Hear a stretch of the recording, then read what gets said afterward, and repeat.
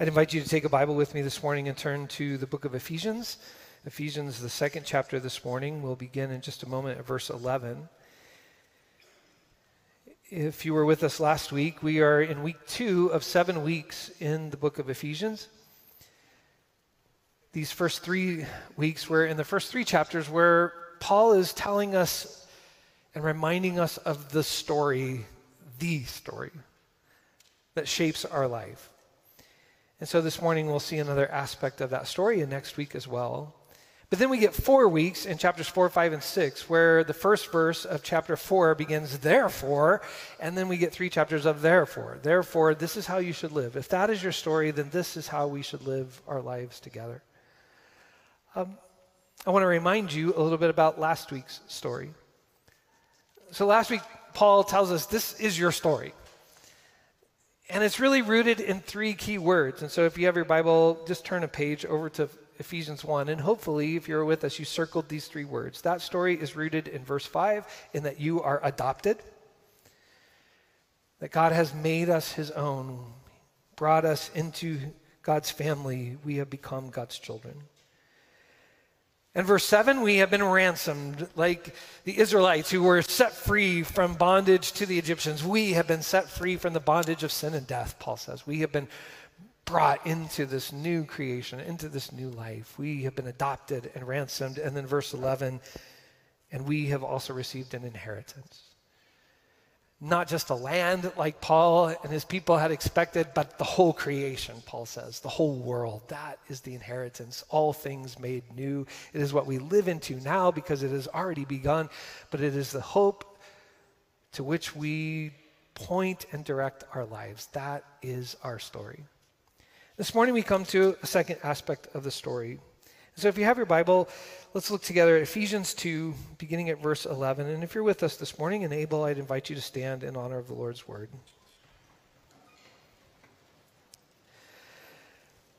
So remember that once you were Gentiles by physical descent, who were called uncircumcised by Jews, who are physically circumcised. At that time, you were without Christ. You were aliens rather than citizens of Israel and strangers to the covenants of God's promise. In this world, you had no hope and no God. But now, thanks to Christ Jesus, you who were so far away have been brought near by the blood of Christ. Christ is our peace. He made both Jews and Gentiles into one group. With his body, he broke down the barrier of hatred that divided us. He canceled the detailed rules of the law so that he could create one new person out of the 2 groups, making peace.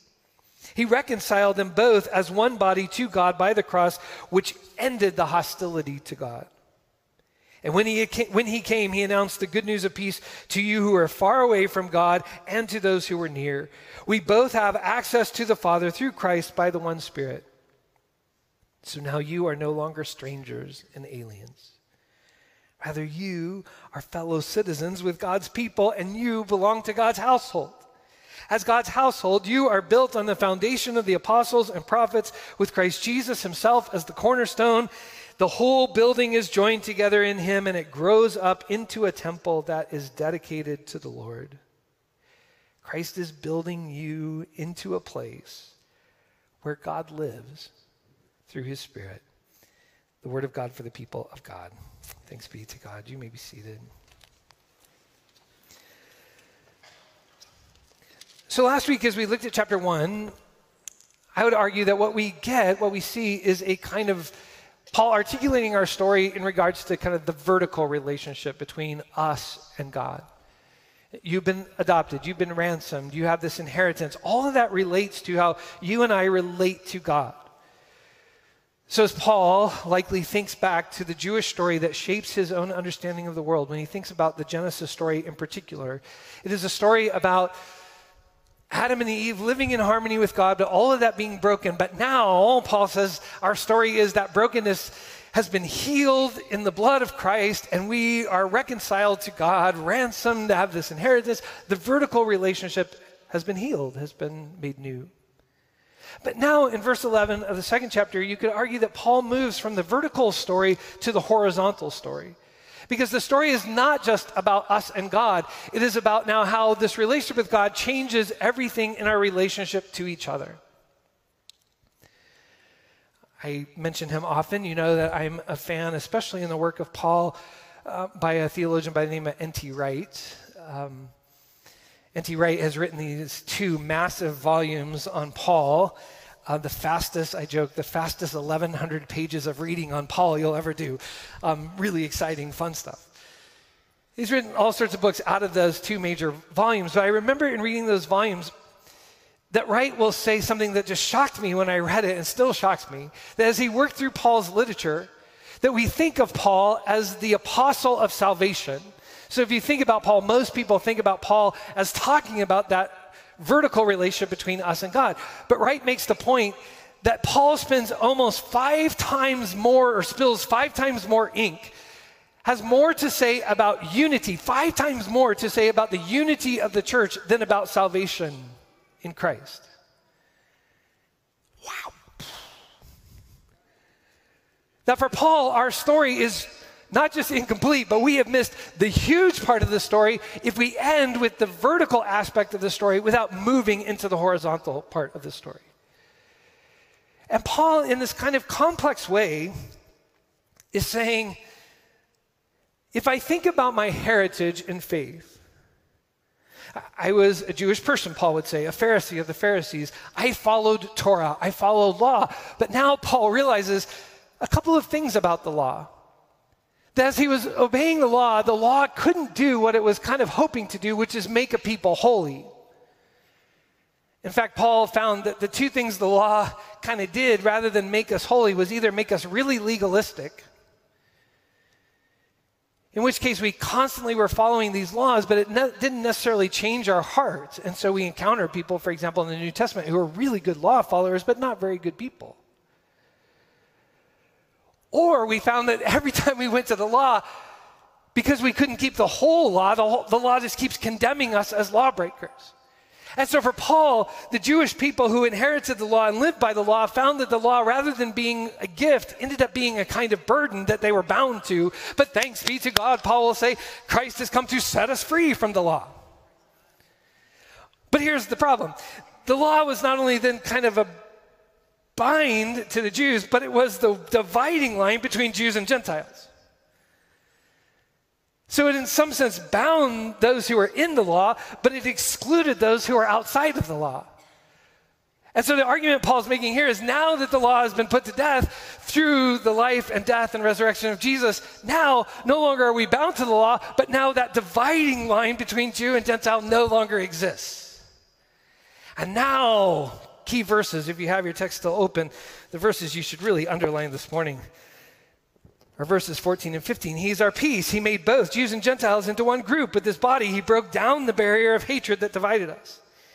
He canceled the detailed rules of the law so that he could create one new person out of the 2 groups, making peace, one new humanity.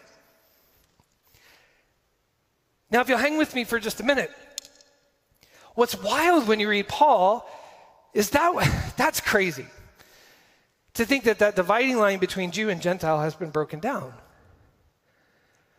But the more Paul thinks about it and lives into it, the more Paul realizes, oh, wait a minute, time out. It's not just that boundary that has been broken down, but he is our peace who has broken down every wall. And so Paul begins to realize, oh, if I go back to that Genesis story, this story is not just about brokenness between me and God, or humankind and God in this vertical relationship, but this is a story about after they leave the garden, Adam and Eve have all sorts of dysfunctions going on. There was a harmony in their relationship before, but now they're in some serious therapy. And there's all sorts of dividedness there. And then they have kids who really don't like each other, and one kills the other. And there's this kind of building up of violence and brokenness that ultimately then leads to the Tower of Babel, where the whole map is divided. And there's all sorts of dividing walls in the world. And so Paul will say, he is our peace who's broken down this barrier between Jew and Gentile. But then in Galatians, he'll say this, but now in Christ Jesus, there's no longer Jew or Greek, But now the wildest thing has happened. As this body lives together in the Spirit, I discovered that there are folks who come to Christ, some quite wealthy, some quite poor. Some for whom the current system really works, some for whom they are enslaved to the current system. And they're divided. They live in different neighborhoods. They live in all sorts of ways that say to them regularly, you are that person and you are that kind of person. But in Christ, that divide between slave and free has been eliminated. Are you with me, Philemon? I'm sending you a letter about Onesimus. For there is new creation, there is now no longer Jew or Greek, slave or free. And now the craziest thing, in such a patriarchal culture, a world in which Paul was raised where only the men were in the synagogue,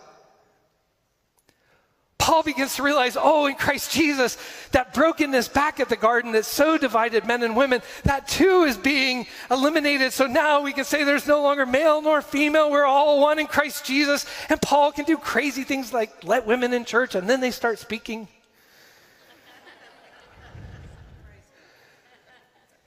Pretty soon they start preaching, proclaiming the resurrection. Are you with me? And so Paul sees this trajectory that here is this people that are being formed and their unity, the way in which the dividing walls are coming down and a whole new people are being formed, that is very much part of the story. And those people embody the reality of this new creation in the world in the way that they are united together.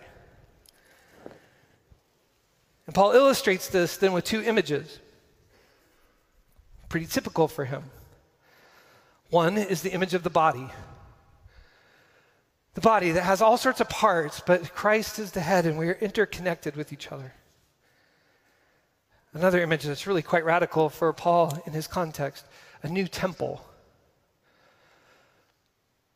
For Paul, the temple was that place where if there is a location of the new creation in the world, it's there in the Holy of Holies where heaven and earth are joined together. But now in Christ, all of that has been broken open. The dividing line, literally the curtain that divides, has been torn in two. All of that has now broken wide open. And now Paul will say, now we are a temple. And we are the bricks of that temple connected to each other on the foundation of the prophets and the apostles with Jesus Christ as the cornerstone. And so these images of body and temple become the way in which Paul begins to imagine what this means, this new reality of this people in the world. And so this morning, I want to think with you just two or three things about some implications of that. That this unity, this Christian embodied unity, and this is important, is not the elimination of diversity, but is more often than not a celebration of it. We've talked about this before, but it's important. If we think about Genesis 11, the Tower of Babel, that story opens in unity. They're together, but it's unity and uniformity. They speak the same language, they're working on the same project. In fact, you could argue it's unity, but it's kind of oppressive. We all have to be the same. And so you could read the story as though God's judgment is not just a judgment on their arrogance, but it's a kind of judgment of grace that says we need more than one kind of food in the world.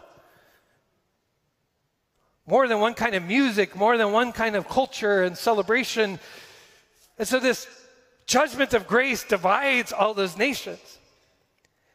But in Acts chapter 2, which is in many ways is a kind of reversal of the Tower of Babel, we get unity, but the powerful thing, as we've talked about so often in Acts chapter 2, is that we don't get unity through uniformity, but we get all of these people gathered together in Jerusalem, and when the Spirit comes, they find unity in the Spirit, but they are really different than each other. And so when Peter proclaims this message, as I've argued with you, I don't think the miracle at Pentecost is so much about speaking, it's about hearing. that Peter's sermon is recorded, and so it's likely that Peter, preaching in Aramaic, is preaching about the death and resurrection of Jesus and the lordship of Christ over all creation. And as he's preaching it, Parthians, Medes, Elamites, people from all places in Mesopotamia hear that gospel in their own language. But this is why that's important. Their diversity is not eliminated, but what Paul is now celebrating is when you come to church, there's now no longer Jew nor Greek, but that doesn't mean there's not part of the church that's going, right? Another part of the church is, wow. I don't know what Gentiles do. I don't know. Right? Like, there's still Jews and Gentiles. Potlucks are just way better than they used to be. And it's not as though those economic divides have been fully broken. In fact, part of the sharing of the church with each other is a recognition that there is still, in the not yet of the new creation, this continued fragmenting of haves and have-nots. How do we learn to love and care for each other across those divides? Doesn't mean there aren't men and women still in church. It just means now there's a new relationship, a new reality of the ways in which we care for each other with dignity and foster the giftedness of each other. That's really challenging, by the way. For it's a lot easier to be church when we're all the same. But one must question, when we are all the same, are we really the church? But that means, and I wish I had a long time today, maybe sometime we'll do this, but I wish I had a whiteboard up here and we could kind of go text by text where Paul constantly gives instructions about how there are moments where the mature, those who've kind of grown in some sense, maybe even those who are in the majority or those who have power, because the diversity and the unity is so important, Paul, in all sorts of circumstances, begins to talk about how those people must, in some sense, empty themselves of those things for the sake of the people who are being united in the diversity. Let me give you just a quick example. In Romans, one of the huge conflicts is meat sacrificed to idols. And so you have these two groups of people in the church, at least. But you have people who really like barbecue and who think about hamburgers. And they are mature Christians who know that these festivals that go on, that offer this meat sacrificed to idols, those idols are nothing. And if anything, in some sense, there's a kind of thankfulness to the God who created it all anyway. And it doesn't bother me in the least to go buy meat in the market that's been offered to idols. It does nothing to hinder my spiritual life. I'm able to give God thanks for it.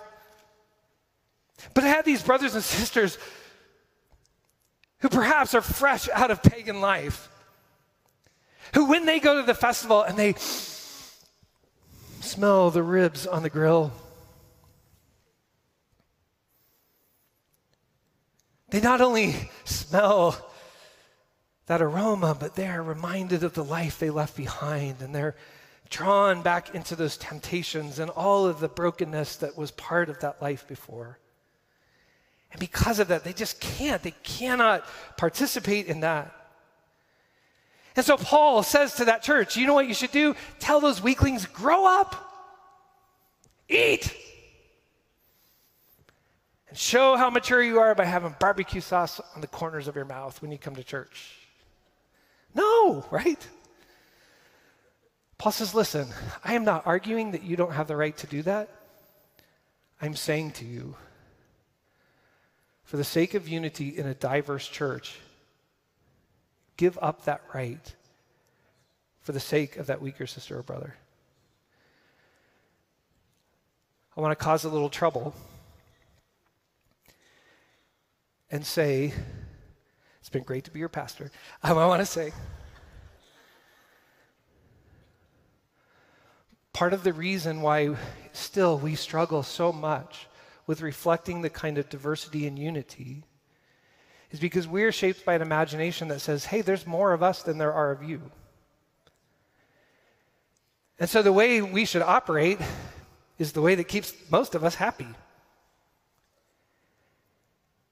And so not just here, but all across the world, groups who are in the majority culture don't feel like they're building walls because they're saying to people of other races or cultures, ethnicities, they're saying to them, oh, we welcome you as long as you worship just like all us white folk. You're more than welcome to be here. We're glad to have you a part as long as you can kind of dress like us and fit in like us. And we're not trying to exclude you. And part of the challenge that the church faces in this is for Paul, the only way to ever kind of get to that place of unity and diversity is for moments where, for the sake of the inclusion of others, we no longer do what we think we ought to do. So think even just about generational challenges in the church. For generations, we have said, as old people, of which I am now a part, we want you kids here. Just sing our stuff. You're welcome. We'll give you a front seat even. Behave. Right? Let me say, by the way, today, now that I'm old, in a culture that prizes youthfulness, and which from the moment you can buy an iPhone on, everything in your world kind of orients around you, honestly, in some ways, youth have all the power today. And it's easy for youth to say, all you old people are welcome, just do what we do. And you know what happens is we have old people churches and medium people churches. Maybe I'm part of that group. And the young people church. Right? And we have churches with people of certain colors and cultural practices. It's not that we're unwelcoming. You're welcome as long as you do what we do. But a church that finds unity and diversity has a greater commitment, a maturity, a willingness of the strong members like Paul will write in Philippians 2 to say, I have the power, I'm going to give it up for the sake. Like Christ gave up Christ's self for us. Also, unity built on a cornerstone. Now let me go back for just a second and say, because that's how body diversity works, right? I mean, Paul can say, listen, we could all be the eye, but that'd be kind of creepy. And who would hear? We could all be the right hand, but that would be very boring applause sessions. And we would need some feet eventually. And so if that kind of unity and diversity takes a kind of love and commitment and mutual respect, that is hard.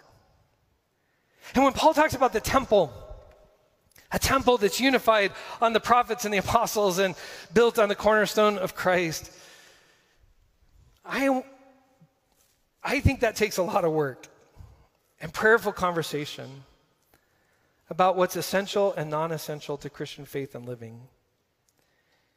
You see, unity and holiness are really difficult partners. Unity is easy. We just don't care about anything anymore and we just tolerate each other. Holiness without unity is really easy too. We just keep dividing every time we have disagreements with each other. Both of those are easy. But unity built on the cornerstone of Jesus, a holy people, that takes work and conversation. There's a quote that we love to ascribe to John Wesley, although he borrowed it from somebody else. But he loved to write, in unity, or in essentials, unity, in non-essentials, liberty, but in all things, charity. You heard that line? It's one of my favorites. I quote it in class all the time. It is so hard. Because what is essential to me may not be essential to Tanya, and what is essential to Tanya may not be essential to me. We've known each other a long time, and I can testify to that. Just kidding. No, it's hard, isn't it? And one of the things we have to begin to do then is we have to hear each other and know each other's stories. One of my favorite parts about this text, if you still have it open, is verse 11. I love what the Common English Bible does. Paul says, so remember that once you were Gentiles by physical descent who were called, and I love that they put this in quotes. I used air quotes before. But Paul says, you who were called uncircumcised by Jews. Now you're not excited about that. That was really funny to me. You're those people when we got together, we would talk about the uncircumcised. You know them, those people, right? You know, one of the ways it's really easy to create unity is unity around the people that we call people names. More often than not, when we find unity as a country, we find unity because we don't like somebody and we don't like them together. And it's easiest to not like them if we don't know them and we can just call them names or objectify them or give them really bad derogatory names. And Paul is saying, this was great when we used to just think of you as the uncircumcised, but now we know you as Cornelius. And Cornelius, his family. And we have to know one another and know each other's stories. And we're going to need to focus and celebrate on places of unity and see our places of differences as opportunities for growth. Some of you know, a few months ago now, started a podcast they call New Creation Conversations, and it's really just an excuse for me to talk to some of my scholarly friends once a week. And a lot of the people that I've interviewed over these last few months are Nazarenes who I mostly agree with. But I've been interviewing a few of my friends from some other traditions and had a wonderful conversation recently with my Pentecostal friend, and who's done amazing work on the Holy Spirit. But I've gotten a couple of emails, and they're nice. They weren't mean, but there are a couple of emails that kind of say, I'm kind of surprised you interviewed fill in the blank. Do you know what they say about X? My response is usually something like this. Yeah, I know what they say about X. And we have some really good conversations every once in a while about X. But have you heard what they say about Y? Oh, they talk about Y so well. The kind of unity that happens that is centered on that kind of life has to have robust conversations. This does not mean that everything is non-essential. It means that we have to have thoughtful, meaningful, friendly, I know your name, you know my name, you know our history, I know your history kinds of conversations about what is meaningful in following Christ and what is essential and what is non-essential.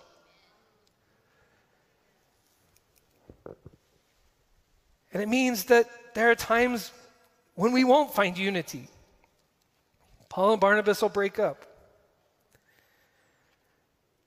But they do that with a heavy heart, with grief more than anger. A reminder that the kingdom of God is not yet here, and it's hard for us to find that unity.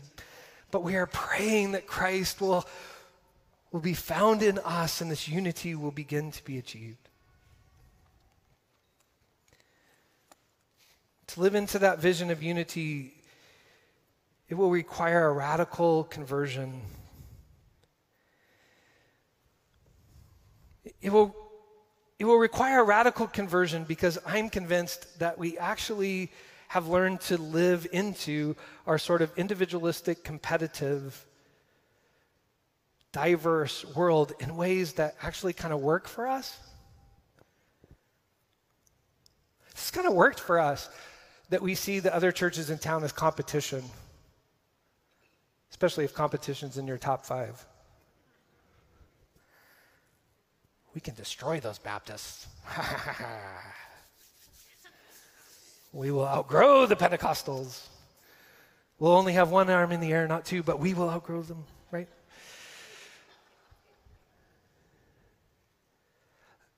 Like in some ways, we have fostered this unity.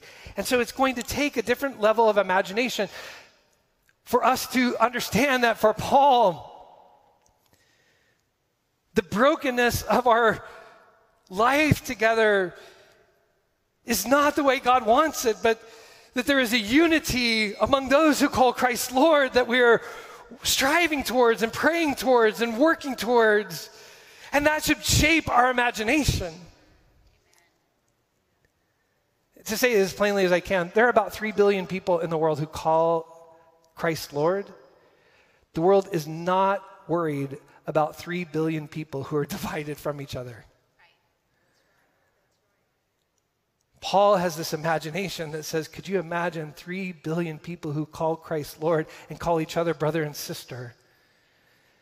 And who see that baptismal commitment to Christ as primary above all of their other identities and are striving together for the name of Christ to be known in the world? Yes. Principalities and powers, that would make them nervous. But it's going to take a different imagination. The only way I know how to describe it is, I have finished, and that's the right word, I have finished, I think, 4 marathons in my life. I have not run them, I have finished them.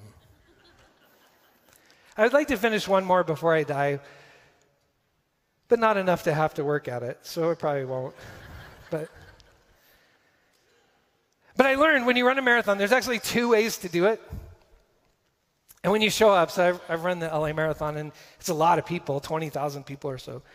And you show up, and it's really crowded. And there are badges that you get to be in the front. And so one of the first years, I wanted to get up near the front, and somebody said, no, in the back.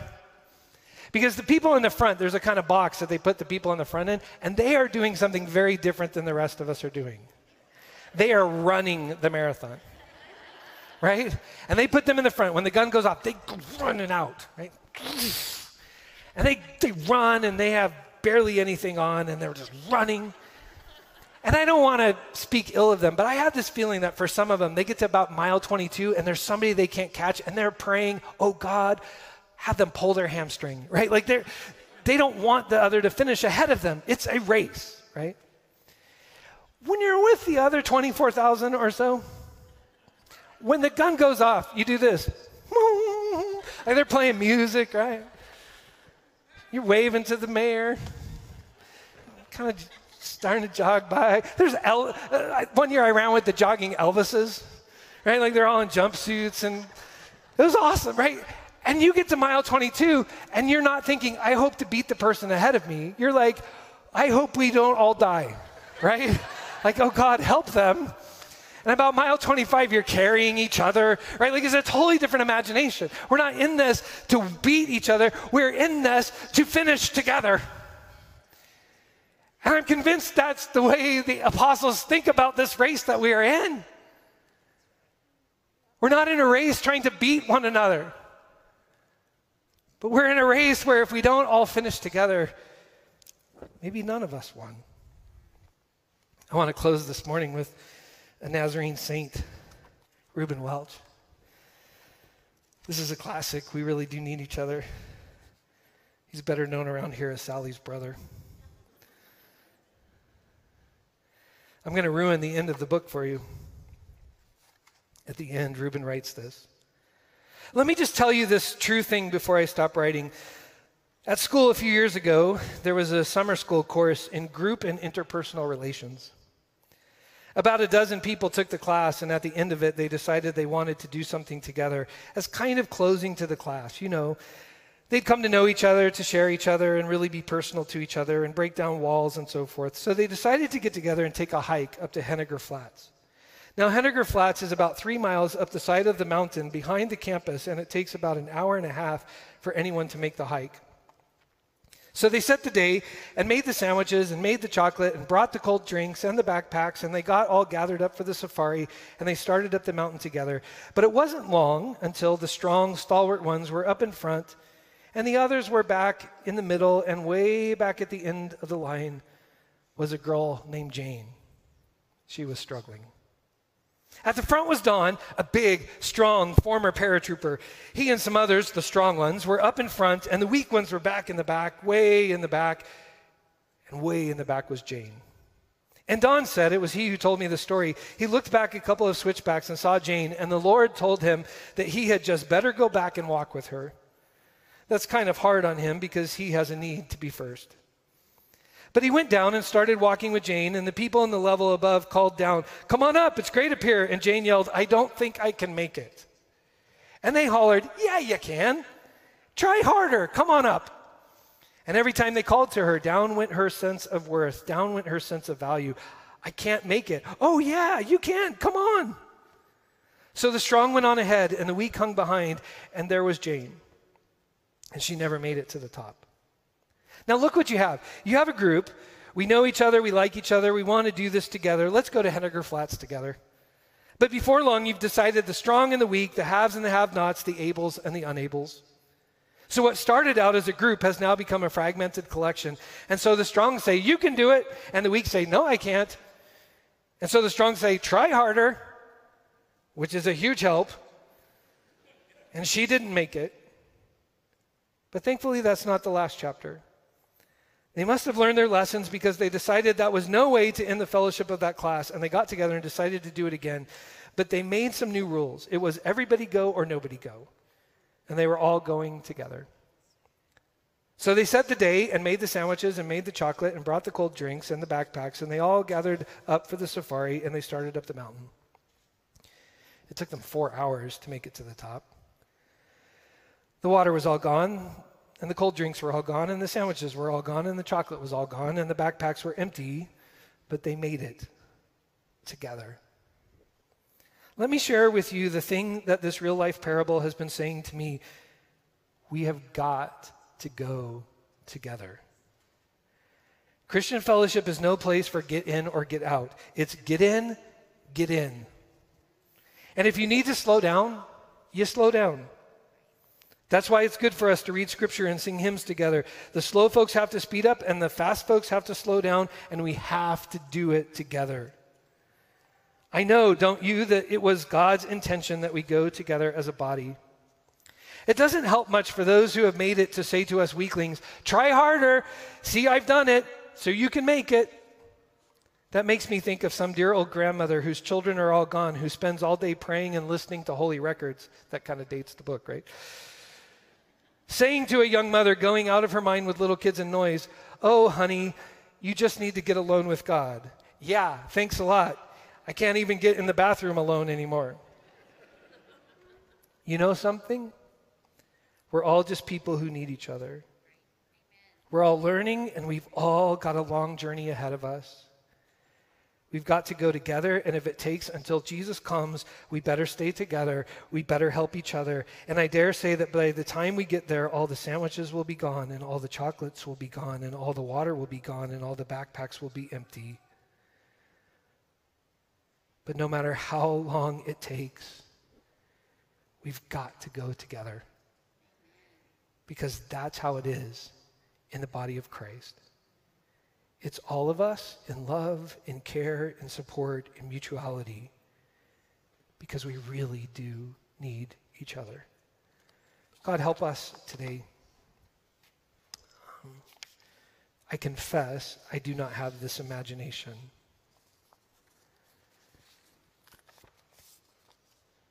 I have been shaped, like many of us in this room, by an imagination that says we are largely in competition with others we call brothers and sisters in Christ. We're all on our own, and the church at best exists to holler at us and spur us on to hike on our own well. That is not the way Paul tells our story today. Paul tells a story about a people who are adopted and ransomed and who have an inheritance with you, but a people in whom you are taking a broken world and bringing peace and tearing down every dividing wall between Jew and Greek, slave and free, male and female, between all of those walls that we build on your map. You are forming a reconciled people of peace. So convert our imagination today. Make us a body where the eye and the ear and the hand and the foot and all the other parts recognize we are so different, but we are not the body without each other.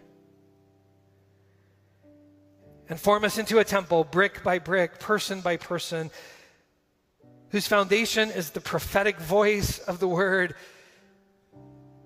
and the teaching of the apostles, but whose cornerstone is Christ. That's such a beautiful image and such a challenging life. But make us a people who long for you to dwell within us and for the world to see a people unified in Christ, bringing healing in a fragmented world that we just find more and more ways to be divided. Draw us together in you. For we pray this in Jesus' name. Amen. Amen. Would you